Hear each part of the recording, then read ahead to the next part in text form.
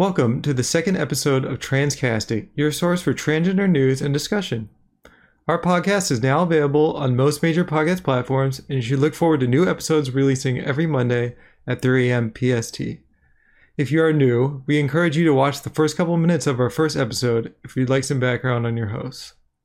With the intro out of the way today, it's January 19th, 2024, and I'm your host Miranda with Bridget and Kai, and you're listening to Transcastic. Hey everyone, this is Kai. So our first article comes from NBC. So the Supreme Court on Tuesday, they decided not to weigh in on the issue of bathroom access for trans students by rejecting an Indiana school district's appeal. So the court left in place an appeals court ruling that required a middle school in Martinsville, Indiana, to allow a transgender boy to use the bathroom that corresponds with his gender identity. The Metropolitan School District of Martinsville had wanted the justices to conclude that it is not required to allow trans students to use the bathrooms of their choosing. At issue was whether the Constitution's 14th Amendment, which says that the laws apply equally to everyone, or Title IX, the federal law that prohibits sex discrimination in education, protects this student within this context. The court's decision not to intervene means that these lower courts nationwide will be able to continue and reach whatever conclusions they come to. And it's likely that the Supreme Court may weigh in on this issue at some point. And that's the article. So let's open it up and see what people got to say. Yeah, so I'm always wary of Supreme Court stories because people like to try to read the tea leaves and figure out, the way the interpretation of the law is going based on the cases that the Supreme Court takes and what they don't take. But it's so hard to make those predictions. You can never really tell what the Supreme Court is thinking. I mean, it's possible that they didn't take this up because, they thought the lower court's ruling was appropriate, or maybe they didn't take it up because, some of the more activist justices on the court, they want to change the law, but they don't think this is the right case for that. You can never tell.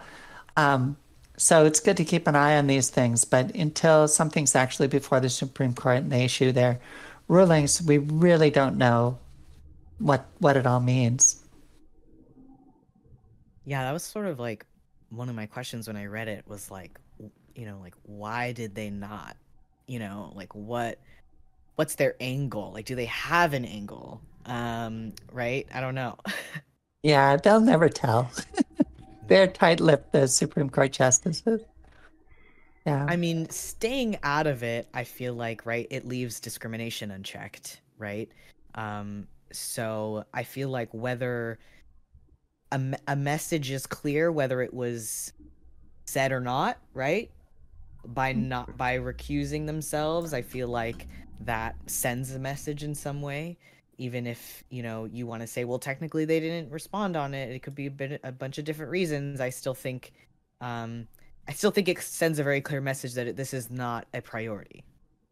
Yeah, but also for this particular case, as Nicole kind of said, there's still some more wrangling that could happen in the lower courts. So it's not like the Supreme Court has decided not to take this up forever. There will probably be future appeals, and they might choose at a future time to take up this exact same case. You never know. Well, you never know. In this case in particular, the appeal passed through the lower court, and the state wanted the Supreme Court to override this appeal because they wanted to restrict the bathroom policies, So, in this way, the Supreme Court, by not doing anything, improved the transgender bathroom situation. Interesting. For this current. Okay. Yeah. So. Yeah, at least they didn't make it worse. Yeah. Right. Yeah. All right. Should we go on to further news? So I'd like to report that two big trans rights organizations are merging. On Wednesday, the National Center for Transgender Equality issued a press release announcing its intention to merge with the Transgender Legal Defense and Education Fund. The merger is expected to be complete by the summer of 2024. The new organization will be called Advocates for Trans Equality, or A4TE. The National Center for Transgender Equality, the NCTE, has a history of fighting for transgender rights at the national level. For example, the center worked for years to improve the TSA's screening process and eliminate the invasive and humiliating searches trans people have been subject to in the past. The NCTE also works hard to help transgender Americans navigate name and gender changes. They maintain a database of federal and state policies regarding those procedures so that they can provide assistance when transgender individuals need help. The NCTE's executive director, Rodrigo Hangleighton, will become the executive director of the A4TE. The Transgender Legal Defense and Education Fund, the TLDEF, helps transgender people in the courts fighting, among other things, bathroom bills and workplace discrimination. The TLDEF's executive director, Andrea Hong Mara, will become the CEO of the A4TE. So why the merger? Andrea Hong Mara explained by saying, with double the resources, expertise, and fearless commitment to justice, we will be a powerful national organization to lead the next chapter of the transgender rights movement. Rodrigo Hangleighton said, now is the time to unite and use our combined power and influence to advance trans equality in bigger and bolder ways than our organizations could alone. According to the NCTE's press release, the new organization will continue to maintain and expand the programs of its two parent organizations. It will operate offices in New York City and Washington, D.C., and will have staff working across the country. So our information for this story came from NBC, The Advocate, and the NCTE itself. So any ideas, any thoughts on this story? I have some. I think it's great. I think it's a big win, but go ahead. Yeah, it is.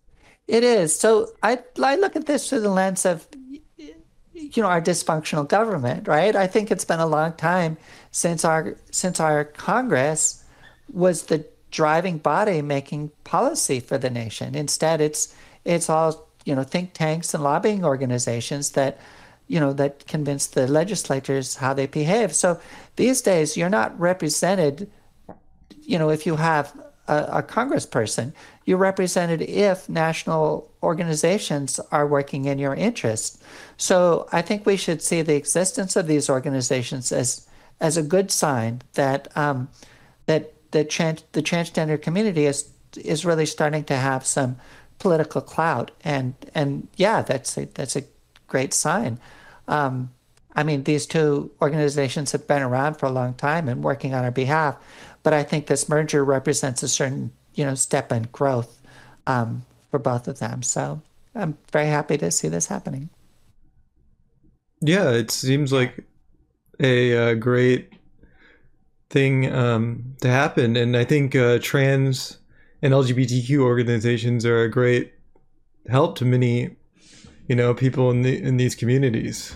Like we all met each other through one of these organizations, and they provide a great space for people to meet others in the community, and also just to get help, maybe like if you need some emotional or mental health. Yeah. Well, I think the needs that are fulfilled by organizations kind of differ by level. True. At the local level, there are lots of local transgender organizations that provide support. These two groups operate at the national level, so their focus is more on, national policy and ways that they can sort of, leverage a national focus to the benefit of the community. But we need both. We need it all. Yeah. Absolutely. Each level provides great services to people in the community, so. Yeah. So volunteer, everybody volunteer or donate to these. with trans rights organizations. And merge, when I think of merger, I think of unity, right? Like united. Just that word in general, I think just speaks to all of us coming together, right? Like that feels very powerful. That feels very exciting in the sense that we're organizing. We already have been, but this is sort of like, I feel like it's resulting to something even larger, and it's only going to get bigger and better from here, hopefully. And then hopefully, right, the goal is that these organizations don't need to exist anymore, right? But who knows if we'll get there, but that is the goal, right? Is to run these out of business, in the sense that now things are going well in our country. We won't need to advocate for ourselves, because our laws will be just, but yeah. Well, a long shot, but it's true. They mentioned in the article, we needed it more than ever now in the past, couple of years. So I think if anything, this represents a reorganization that's been prompted by the recent developments, in the culture and in the political climate. And it's unfortunate that we need to respond to those. It's unfortunate that those trends exist. But the fact that there is an organized response, it gives me hope. Yeah. All right. So I think with that, we'll move on to the next story. And our third article comes from the Associated Press, and is on a transgender candidate vying for a seat in a Republican majority Ohio House, and they were cleared to run on Thursday after her certification had been called into question for omitting her formal name on a qualifying petition, as required by a little-used state elections law. The Mercer County Board of Elections chose not to take up a vote on disqualifying Irene Childre, a Democrat from Augalaize County, who is one of 4 transgender individuals campaigning for the legislature, for not disclosing her previous name on petition paperwork. The Ohio law, unfamiliar even to many state election officials, mandates that candidates disclose any name changes in the past 5 years on their petition paperwork, with exemptions for changes caused by marriage. But this law isn't listed in the 33-page candidate requirement guide, and there is no space on the petition paperwork to list any former names. All 4 transgender candidates for the legislature this year have run into issues with the name change law, which has been in place in some form for decades, but is rarely used, typically in the context of candidates wishing to use a nickname. Childre, who legally changed her name in 2020, has said she would have provided her dead name, the name a transgender person was assigned at birth, but does not align with their gender identity, if she had known about the law. And she said, "I would have filled out whatever was necessary, because at the end of the day, while it would have been a hit to my pride, there is something much more important than my pride, and that's fighting for the community." I love that she said that. This was something that we kind of read last week. We didn't get to actually share it in our podcast last week, but it's interesting and kind of cool to see that they it went into a positive direction. But I mean, I Bridget and I, we talked about this, about how it sort of feels purposeful, right? It's like a way to block her, right? Kind of discriminate against her for something that is very specific. And it's interesting too, because there's exemptions for marriage, right? And I think exemptions should be made for trans people too, but this shouldn't be a news article, basically. Like, this is, yeah, you explained it really great, Bridget. Yeah, the way I see it is that, like, prejudice can be institutionalized in lots of ways, and one of those ways is through bureaucracy. And you can have a set of seemingly neutral, laws or policies or procedures that, well, they seem neutral, but just by chance they seem to disproportionately disadvantage the minorities. And I think it's well known that that is a tool in the toolkit of the bigots, and I think that's exactly what we're seeing here.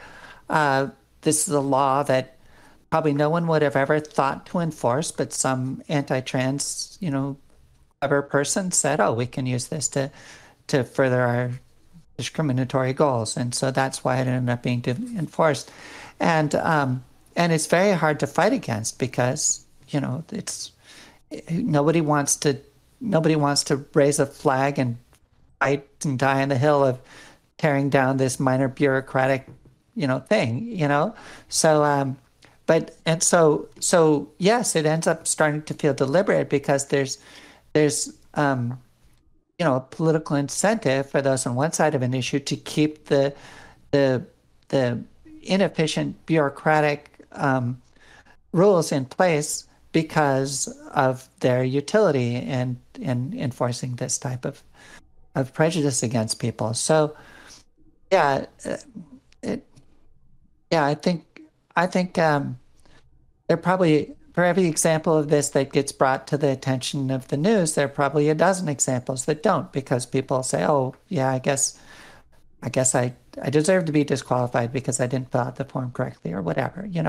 But in truth, it establishes a trend that works against justice. Yeah, Exactly. and we should call it what it is. It's institutionalized prejudice. You know, it's institutionalized prejudice with plausible deniability, which is the type of prejudice that the bigots like the most.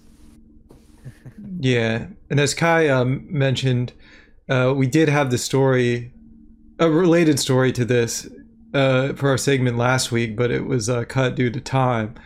But in one of the two articles, they mentioned that it was only being used in these transgender situations.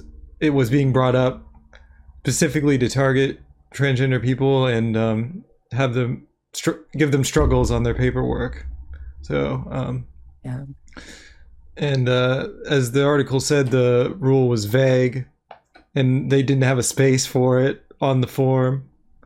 So it was kind of like they were just using it as like a easy way to, discriminate and stop them from doing what they were trying to do. Yeah, the law is never. Go ahead. The law is never completely clear. There's always room for interpretation. There's always mistakes in this paperwork, and that paperwork, and we rely on our administrators to have a sense of justice and to, come down on the right side of issues. There'll always be that slackness in the interpretation of the law that that gives, in this case, anti-trans people opportunities to, in this case, disqualify someone from the ballot. It's not right that it exists, and we should call it out for what it is. Yeah. Sorry to interrupt you there, Kai. Oh, no. We came in at the same time. It's all good.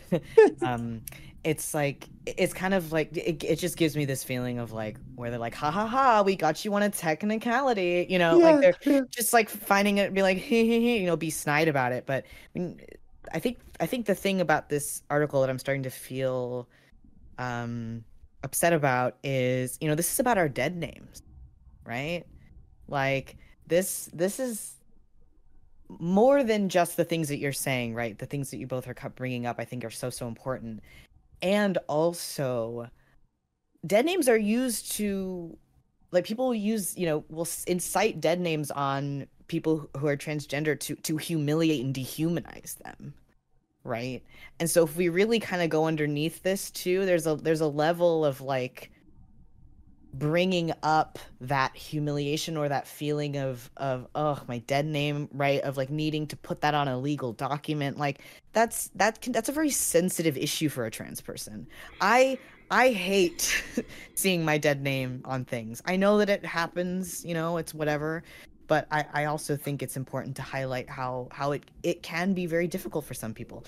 For Childry, it wasn't. She was like, I'll do it. It's not a big deal. But not every trans person is like that. Some people, when they're kids, trans kids get dead named at school all the time as like to be bullied, right? And so that could be a very triggering thing for someone. Yeah. Yeah, true. And I think everyone has their kind of like, it depends on where you are in the process. I feel like a lot with being transgender and stuff like that. I feel like there's a kind of like a process that a lot of transgender people go through, right? And it's like at the start you're kind of like the most vulnerable, the most uncomfortable, and as you become more comfortable with it, you're kind of able to brush aside moments that are a struggle easier, like I don't like seeing my dead name either, but when I would probably be in the same situation as her if I was in the same situation, where I would definitely put it down. And I feel like it's kind of like a path that a lot of transgender people go on, when you're kind of like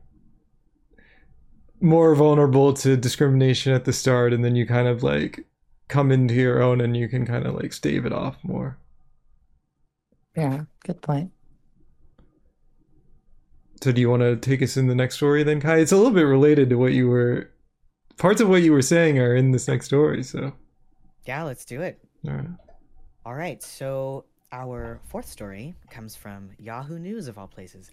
I'm just kidding. No shade, Yahoo. A Republican lawmaker filed a bill that would require schools to inform parents if their child says that they are transgender. It would bar school employees from being disciplined for not using a transgender person or student's pronouns, and disallow school districts from requiring personnel or students to use correct pronouns for anyone at the school. So House Bill 304 from Representative Shane Baker, R. Somerset, would amend state statute put in place last year with the passage of the divisive Senate Bill 150. LGBTQ rights advocates in Kentucky and across the nation called the bill one of the most anti-trans piece of legislation in the nation, while social conservatives cheered it for being quote-unquote pro-parental rights.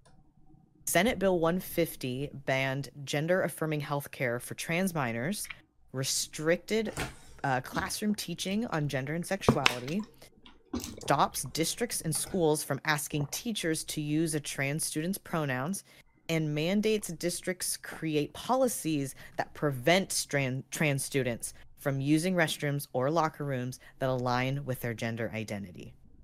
House Bill 304 would add school employees cannot be disciplined for not using the correct pronouns of any trans person, including teachers and staff. That same rule, barring school employees from referring to adult trans staff by their pronouns, would also apply to students. So basically, students could use the wrong pronouns and not get in trouble for it. Baker's bill also makes more explicit certain statutory requirements around fundamental parent involvement.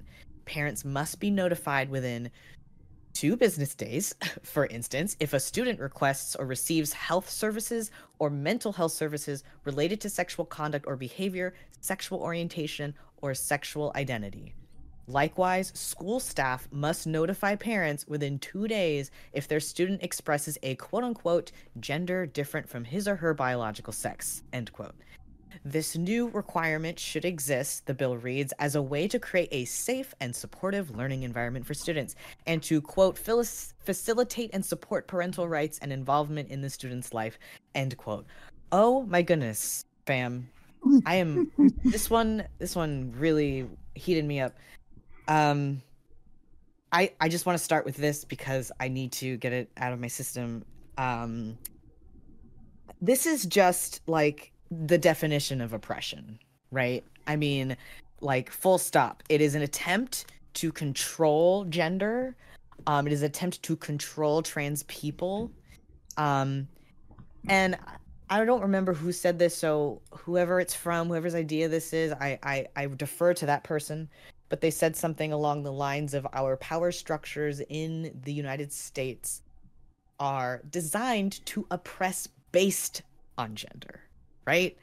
So, like, I just this is to keep us all in line. If we don't know how to put you into which gender, then we don't know how to oppress you, right? That's exactly what this is. So we're going to make sure that you stay in your lane, that you don't be trans, so that we can continue to just control and oppress you, because it makes us uncomfortable, because we can't imagine that gender could be could be fluid at all. And I just and then it's all guised under parental rights and parental quote unquote involvement, making sure that they're more involved with their children. It's just, I hate when they decide to either invoke parental rights or save the children, right? It's sort of like they pick which one is most is going to be best to basically, control us or put us in our place. It's quite frustrating. Yeah, I'm going to guess that none of us here, and probably very few of our listeners, place much stock in claims of parental rights or states' rights or save the children. I think we all know that's a trope right now. It's almost a dog whistle at this point. What it just disguises openly hostile ideas. Yeah. Yeah. And don't forget, it's creating a safe and supportive learning environment for students. I love that. Yeah. So. Yeah, that's Orwellian, I think. So this is just a bill. But it's in Kentucky. It has a good chance of becoming law. And if it becomes law, I'm kind of curious how schools are going to deal with it, because for whatever else it is, misgendering a person is a hostile act, right? And so I kind of wonder if schools will find a way to discipline children for bullying or for disruptive behavior, even if they can't discipline the children for the specific act of misgendering other children, or likewise with teachers. I think if I were a principal of a school, I would feel quite comfortable saying to a teacher, you're suspended, not because you misgendered the student, but per se, but because by misgendering the student, you were expressing hostility towards that student. I kind of expect that we still have to see this go through, that type of parsing in the courts and in the real world. I don't think the battle is over quite yet. Yeah, exactly. I think it's tough to say, because it's like, it seems like they want to force this like two gender narrative like Kai was talking about, but I don't think they want to encourage bullying as well. And as Kai was kind of mentioning in our last story, like dead naming and misgendering is often is bullying, like also, as Bridget was saying, a hostile act. So it just kind of leads into the wording here. It goes back to how much I love this supportive, safe environment when they're kind of creating the opposite. And the parents trope is just such a non-starter, because it's in many of these states where these bills are attempting to be passed. I don't think the parents will help all that much in this fight for their kids. As I said in the last podcast, I think maybe the family is a slightly better option than the state, but not by much.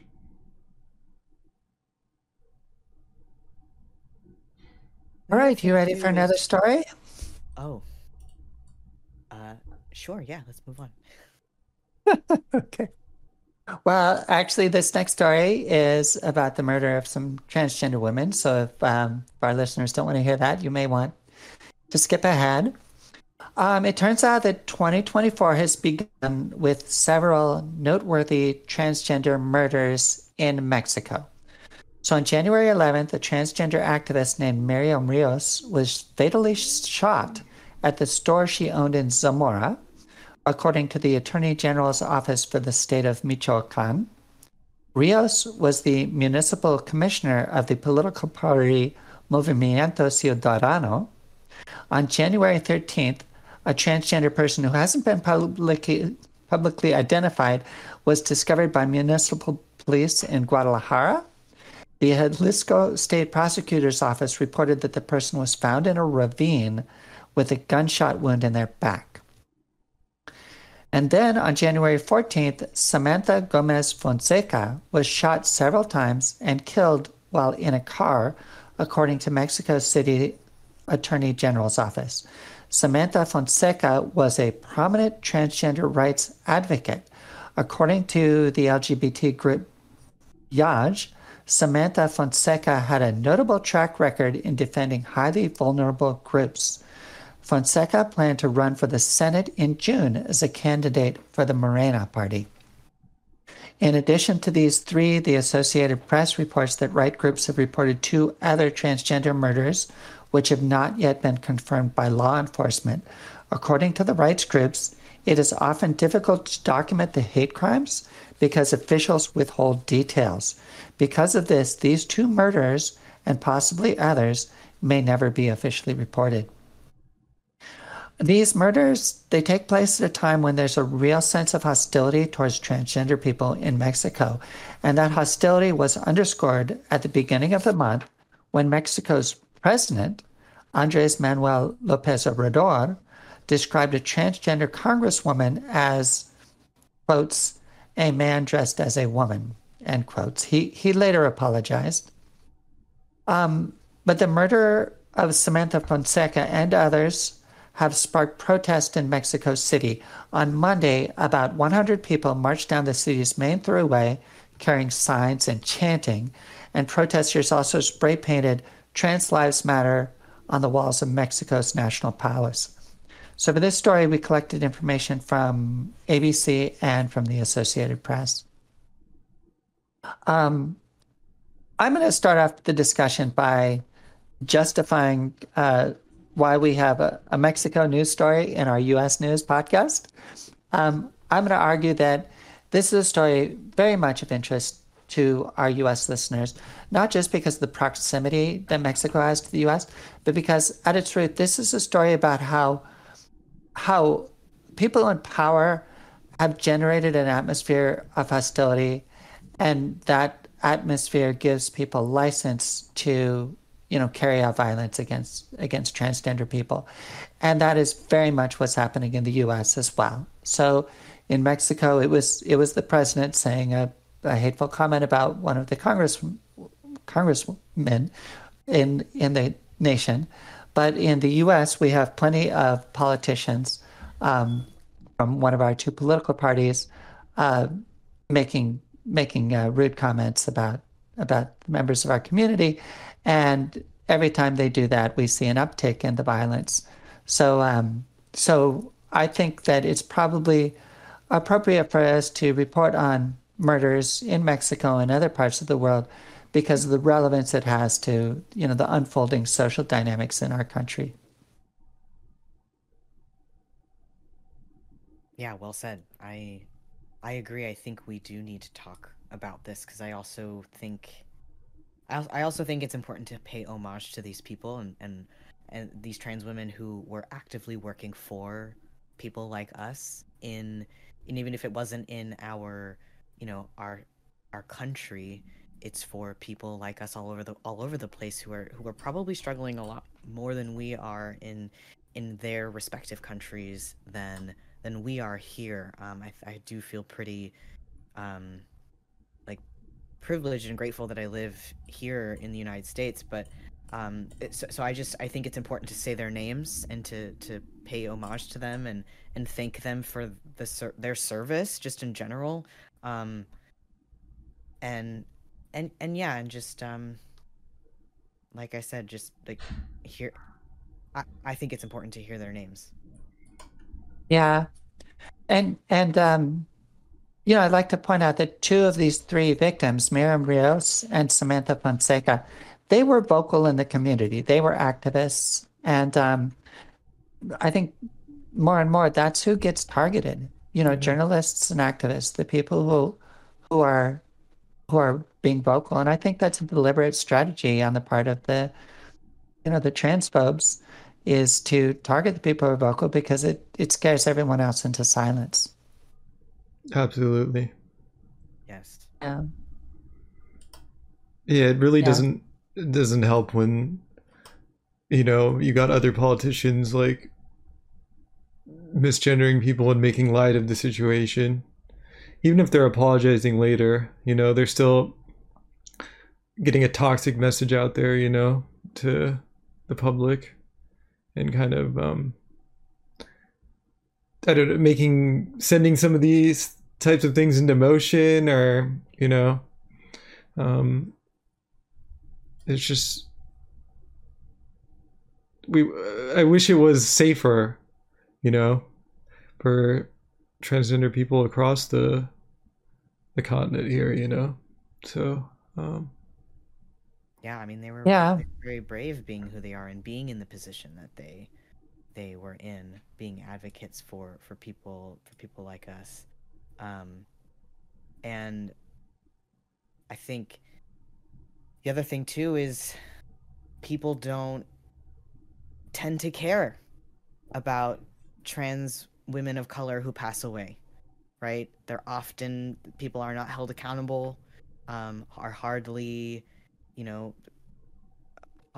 prosecuted well enough to you know what I mean, like in the law and in courts. So it's frustrating, because these people deserve justice and they don't get it most of the time.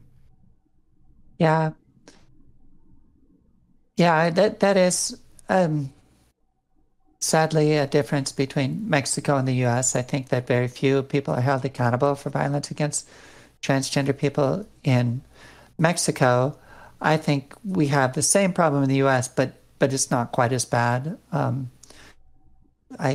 I shudder to say that, because if there's any imbalance at all, it's bad, and I'm sure people in the U.S. can cite many examples of where crimes against transgender people have not been prosecuted as much as they should be. But it's definitely true that in Mexico it's a really bad problem, and it's very possible that no one will be held accountable for these three murders, and the many others that happen in Mexico. Yeah. Just last Right. week, Like- we had the protest for the person that killed a transgender woman on house arrest. Right. So Yeah. Well, and in just Yeah. the media in general too, it doesn't get as much coverage, right? Like there'll be more coverage on maybe like a young 10-year-old white girl who's kidnapped versus a group of trans women of color who were murdered, right? Like that's just not prioritized in our media, and it's not as loud. People aren't as interested in that. They're more interested in kind of the stories of the privileged. Yeah. all right. Well, with the stories out of the way, I'd just like to say I thought this week in news was a little bit wasn't as heavy as last week. I mean, there was some heavy articles like the Mexico story, but there wasn't as many just state legislatures and stuff being pushed against the trans community and stuff like that. So I thought it was a little bit of a reprieve from last week. I was wondering if either of you have any final comments to share before we wrap up today. Perhaps. I think it's a couple months old now, but I finally got around to seeing the Doctor Who episode, The Star Beast, which features a transgender woman in a prominent role. Have either of you seen it? I have not, no. No. Okay, well, I will recommend it. Her name is Yasmin Finney. The actress's name is Yasmin Finney, and the plot is very much focused on, her transgender identity. So it's wonderful. Cool. I love that. Yeah. I'll leave with kind of go on a similar media note there. I'm sure most of our listeners, if have probably heard of Disclosure, the documentary on Netflix. If you have not, go watch it like right now, like right after this is over. Like go to Netflix, go do it. Trust me. And Jen Richards, she is a trans woman. She's a writer and actress, etc. She talks a little bit about the trope that I was just talking about, how in our media there's trans people are often put in a role of serial killer, etc. And she explains it super well. She does such a good job, and she really dives in deep. And among other amazing trans actors and actresses that are in that documentary, I think she knocks it out of the park with her descriptions of things. So if you want to learn more from someone very well articulated, I would definitely recommend watching that. Cool. Yeah. I haven't seen it, so I'll have to check it out. Thanks for letting me know. Yeah, sorry. Laverne Cox is in it. Y'all will love it. I do like her. I liked many years ago. I enjoyed Orange is the New Black. So, all right. Thank you for tuning in to the Transcastic Podcast for the week of January 22nd, 2024. I'm your host, Miranda, together with Richard and Kai, and we wish you all a great week. Thank you.